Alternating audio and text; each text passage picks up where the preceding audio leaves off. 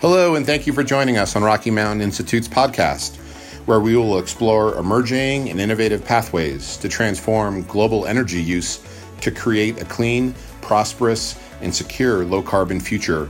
I'm Todd Zaransky, a marketing manager at RMI.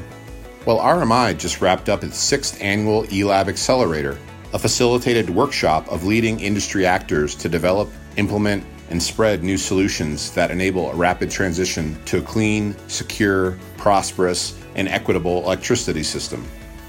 We recorded 2 podcasts in beautiful Sundance, Utah, on the sidelines of Accelerator to bring some participant perspectives into a discussion of an event that we at RMI are so proud of. This first episode is with someone who has my greatest admiration for her intelligence, dedication, and service to a cause she holds dear, the one and only Eleanor Stein. Eleanor is a professor at Albany Law School and at the State University of New York at Albany, and was a longtime administrative law judge at the New York State Public Service Commission. She then went on to serve as project manager for the Reforming the Energy Vision initiative at the New York PSC. As part of the REV leadership team, her responsibilities included representing REV publicly, coordinating the many aspects of the REV project, managing the REV public participation process, and developing the environmental justice agenda there. Eleanor has also been a longtime faculty member of RMI's Electricity Innovation Lab, or eLab. Her areas of interest include public policy dispute resolution, mobilizing public participation in energy matters, and climate justice. Eleanor was gracious enough to make time for a short conversation with me during a break at Accelerator, and I'm bringing it to you now. With no further ado, here's my conversation with Eleanor Stein.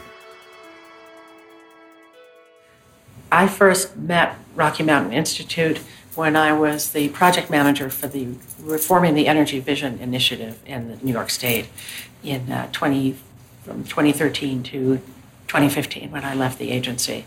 And RMI came in as a strategic partner, in the words of the then PSC chair, R.J. Zibelman, and really worked inside the agency with the leadership in developing and crafting a vision for how to really profoundly change the way we did energy in New York in terms of moving from a centralized energy system to a distributed system, in terms of qualitatively improving the proportion of renewable resources that were in our system, and in terms of the values of engagement with customers and with the public and with low-income communities and those who are generally pretty voiceless in situations like that. So I began working very closely with several RMI teams, and shortly after I left the agency, RMI asked me to join the advisory board for eLab, which I was honored to do. And since then, I've been coming to eLab Accelerator and eLab Summits and faculty and board meetings. Mm-hmm.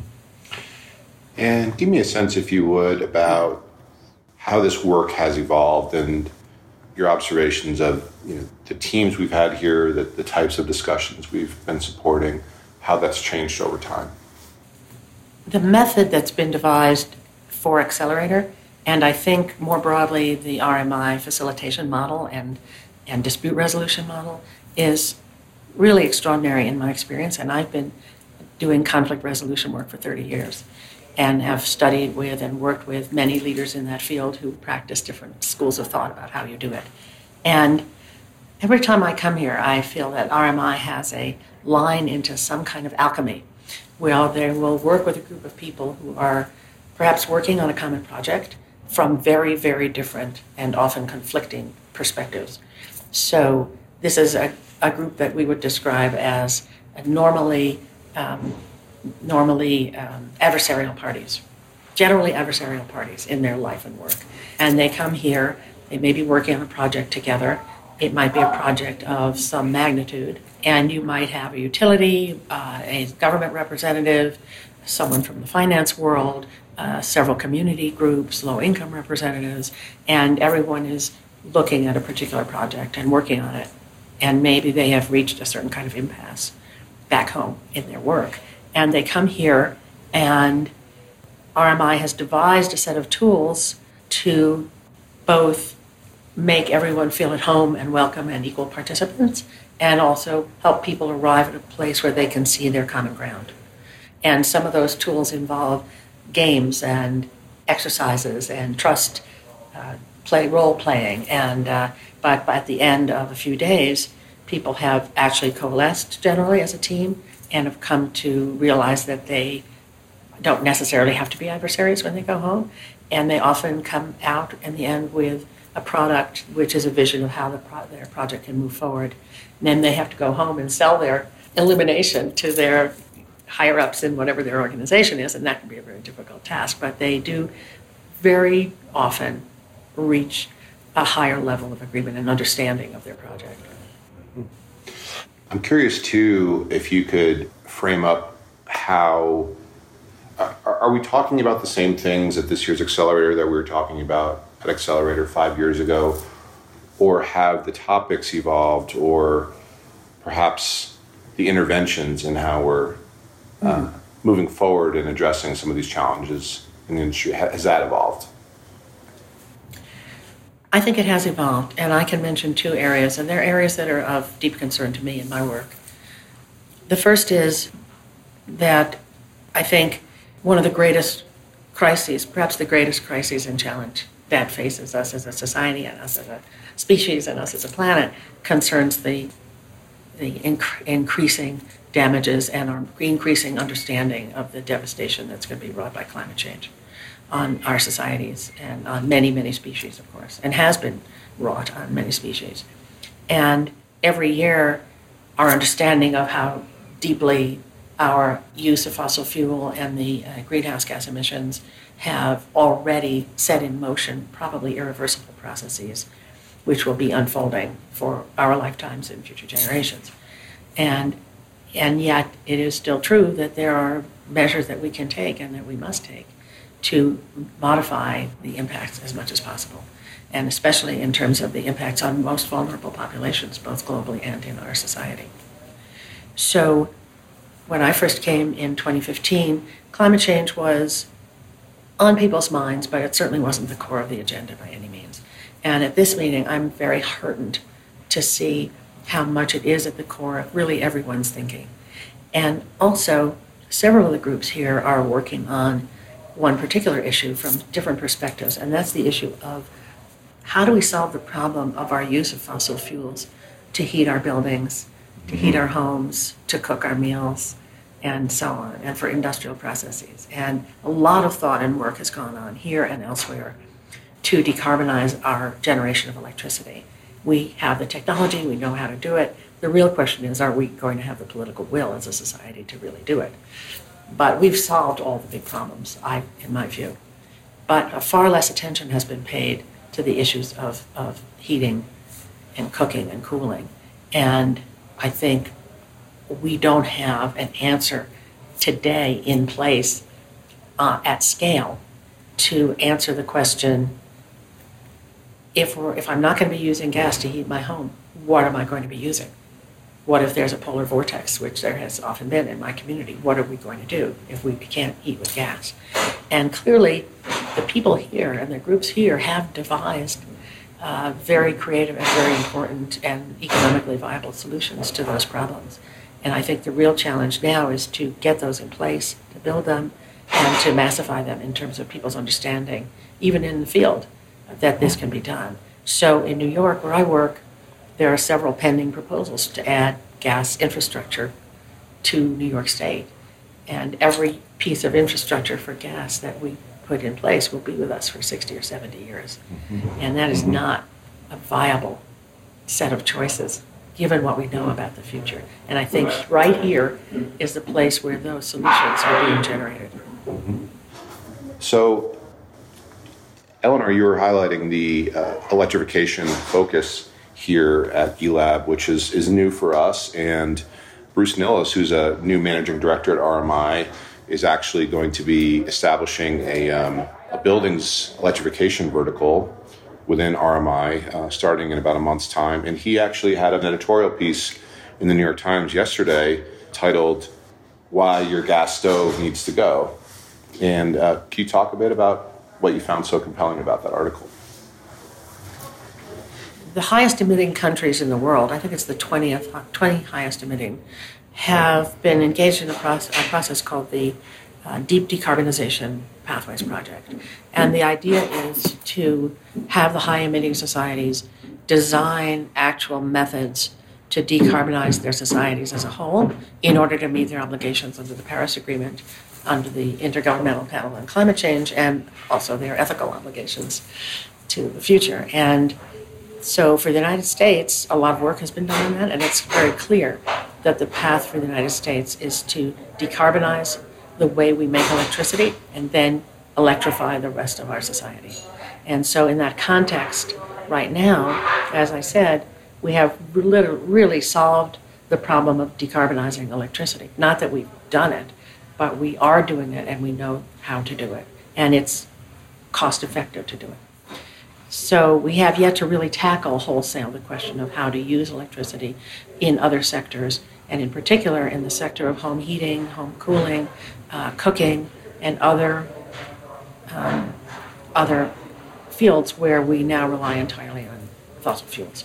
So there's been very little published and very little written for the public about what alternatives are to the methods of heating and cooking that we now use.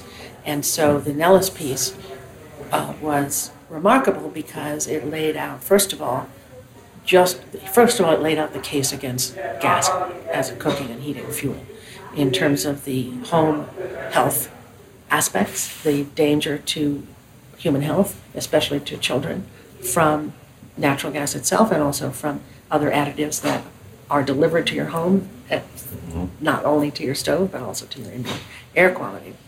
And in particular, the article was remarkable because it pointed out the particular impact that these toxins have on low-income communities, communities of color that may have less modern heating and cooking appliances, have leaky houses, and are susceptible to these environmental insults at a much higher level than more wealthy communities. So I think it was extraordinary for those reasons. And it was also extraordinary because I think it spoke to a lot of my friends who fancy themselves gourmet cooks and love their 6-burner Wolf stoves, and they've been put on notice that this thing is going to go. And actually that electric induction cooking is a great replacement, is actually better as well as cleaner, and really is becoming more and more economical. So I think it was a tremendous contribution. Yeah. I think, I don't know if it's a nuance that Bruce highlighted is that the gas stove is going to be a key to this transition because people, generally speaking, don't have an objection to a more efficient furnace or a more efficient refrigerator, and you can get rid of your gas lines in your house if you didn't need to have a stove. But because people love their gas stove so much, that's going to be a key component of this transition, is making sure that we can solve for that piece of the equation. I agree with you, and I think that it is key. Although I think in New York, for example, where I work, the gas heating problem is going to be a very difficult one to solve.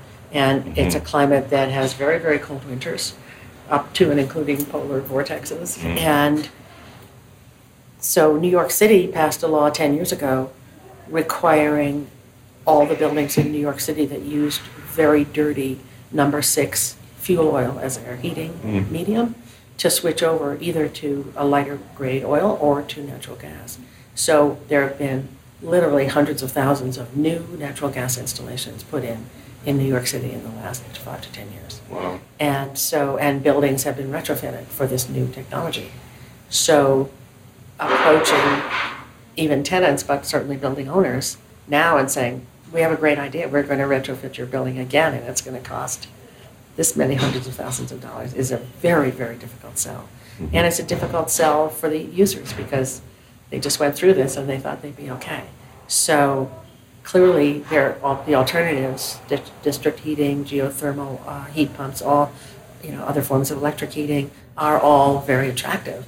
But I think it's going to be a tough sell because natural gas has a real stranglehold on that market. Yeah, you're right.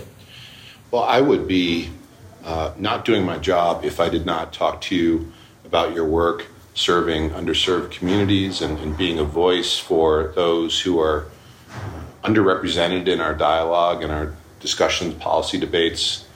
Can you talk to me a bit about your history in this space and how you see the LMI community plugging into this debate on the future of our energy system. And then finally, if I could ask you how you see that focus being reflected here at ELAB.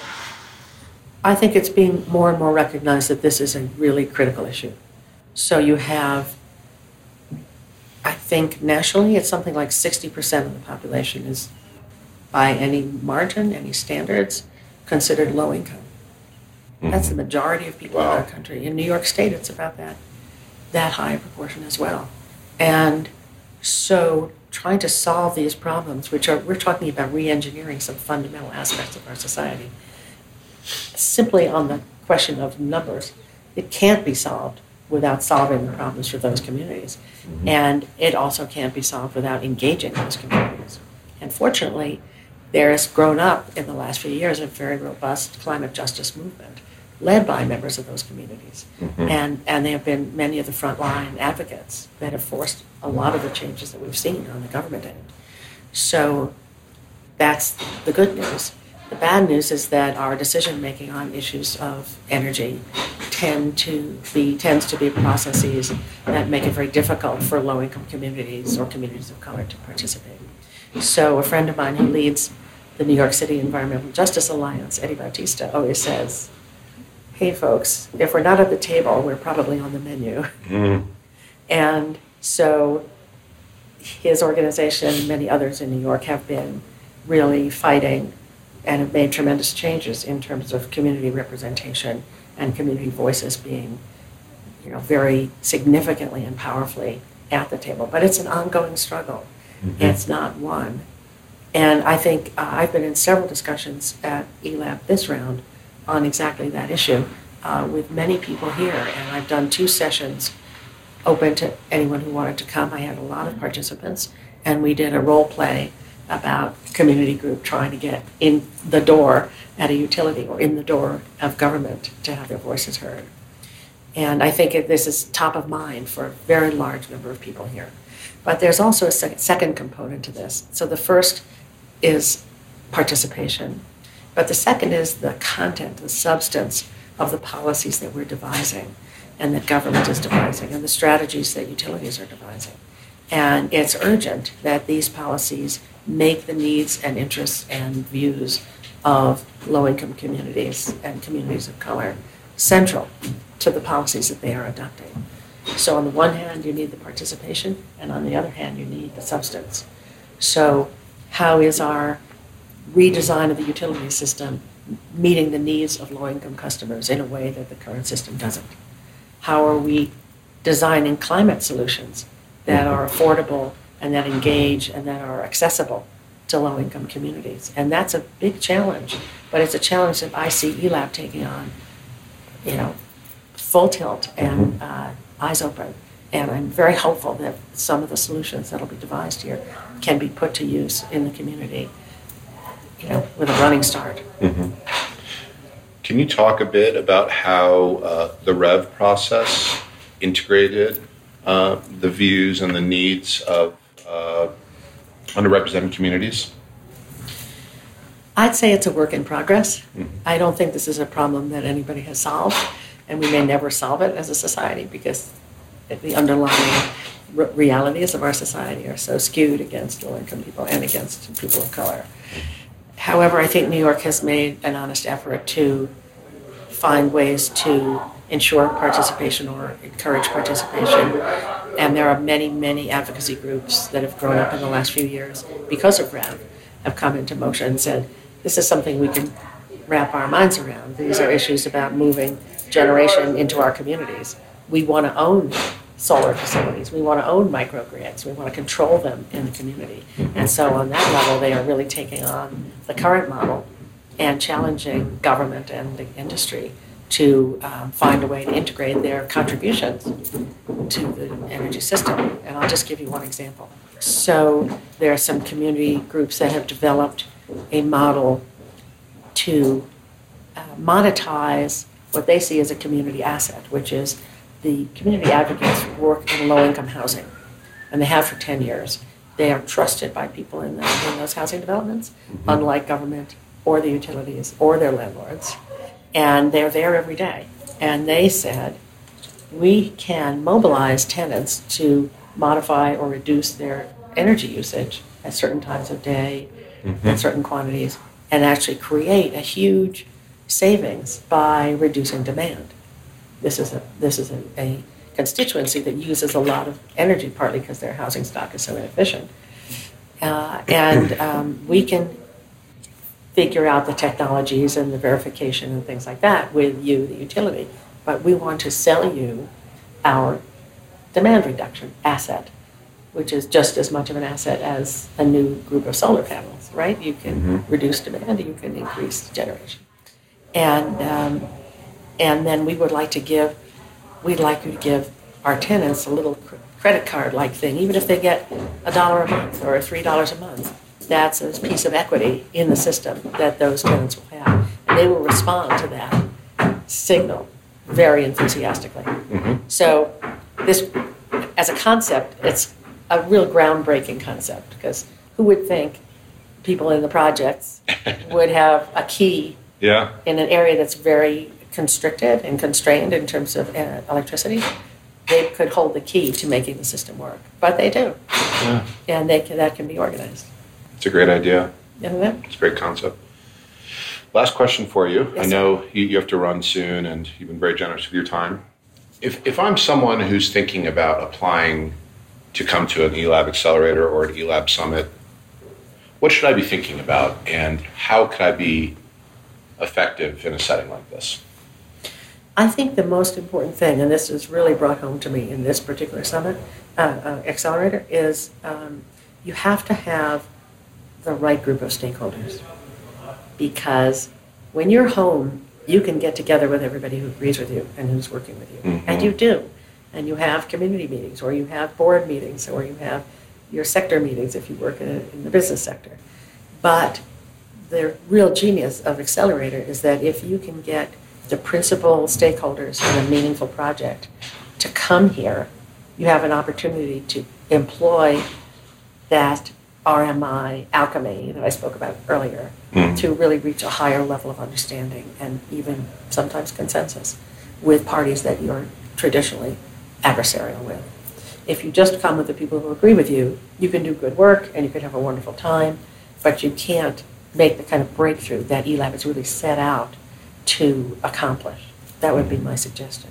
Think hard about, don't think about the people you like when you're thinking about who to bring. Think about the people you don't like, who you disagree with the most, and get them here. Well, thank you for your time, Eleanor. Thank you for all your contributions to eLab. Well, I love coming here. It's my favorite thing. Thank you. Okay, great. To our listeners, thank you for joining us today on Rocky Mountain Institute's podcast. As a nonprofit organization, our work is made possible by bold partners and the support of people like you. We welcome your suggestions on what you'd like to see covered in future podcast episodes. And in the meantime, you can follow us on Twitter, Instagram, LinkedIn, and Facebook, as well as at rmi.org. Stay tuned for a new episode of RMI's podcast coming to you soon. And thank you again for listening.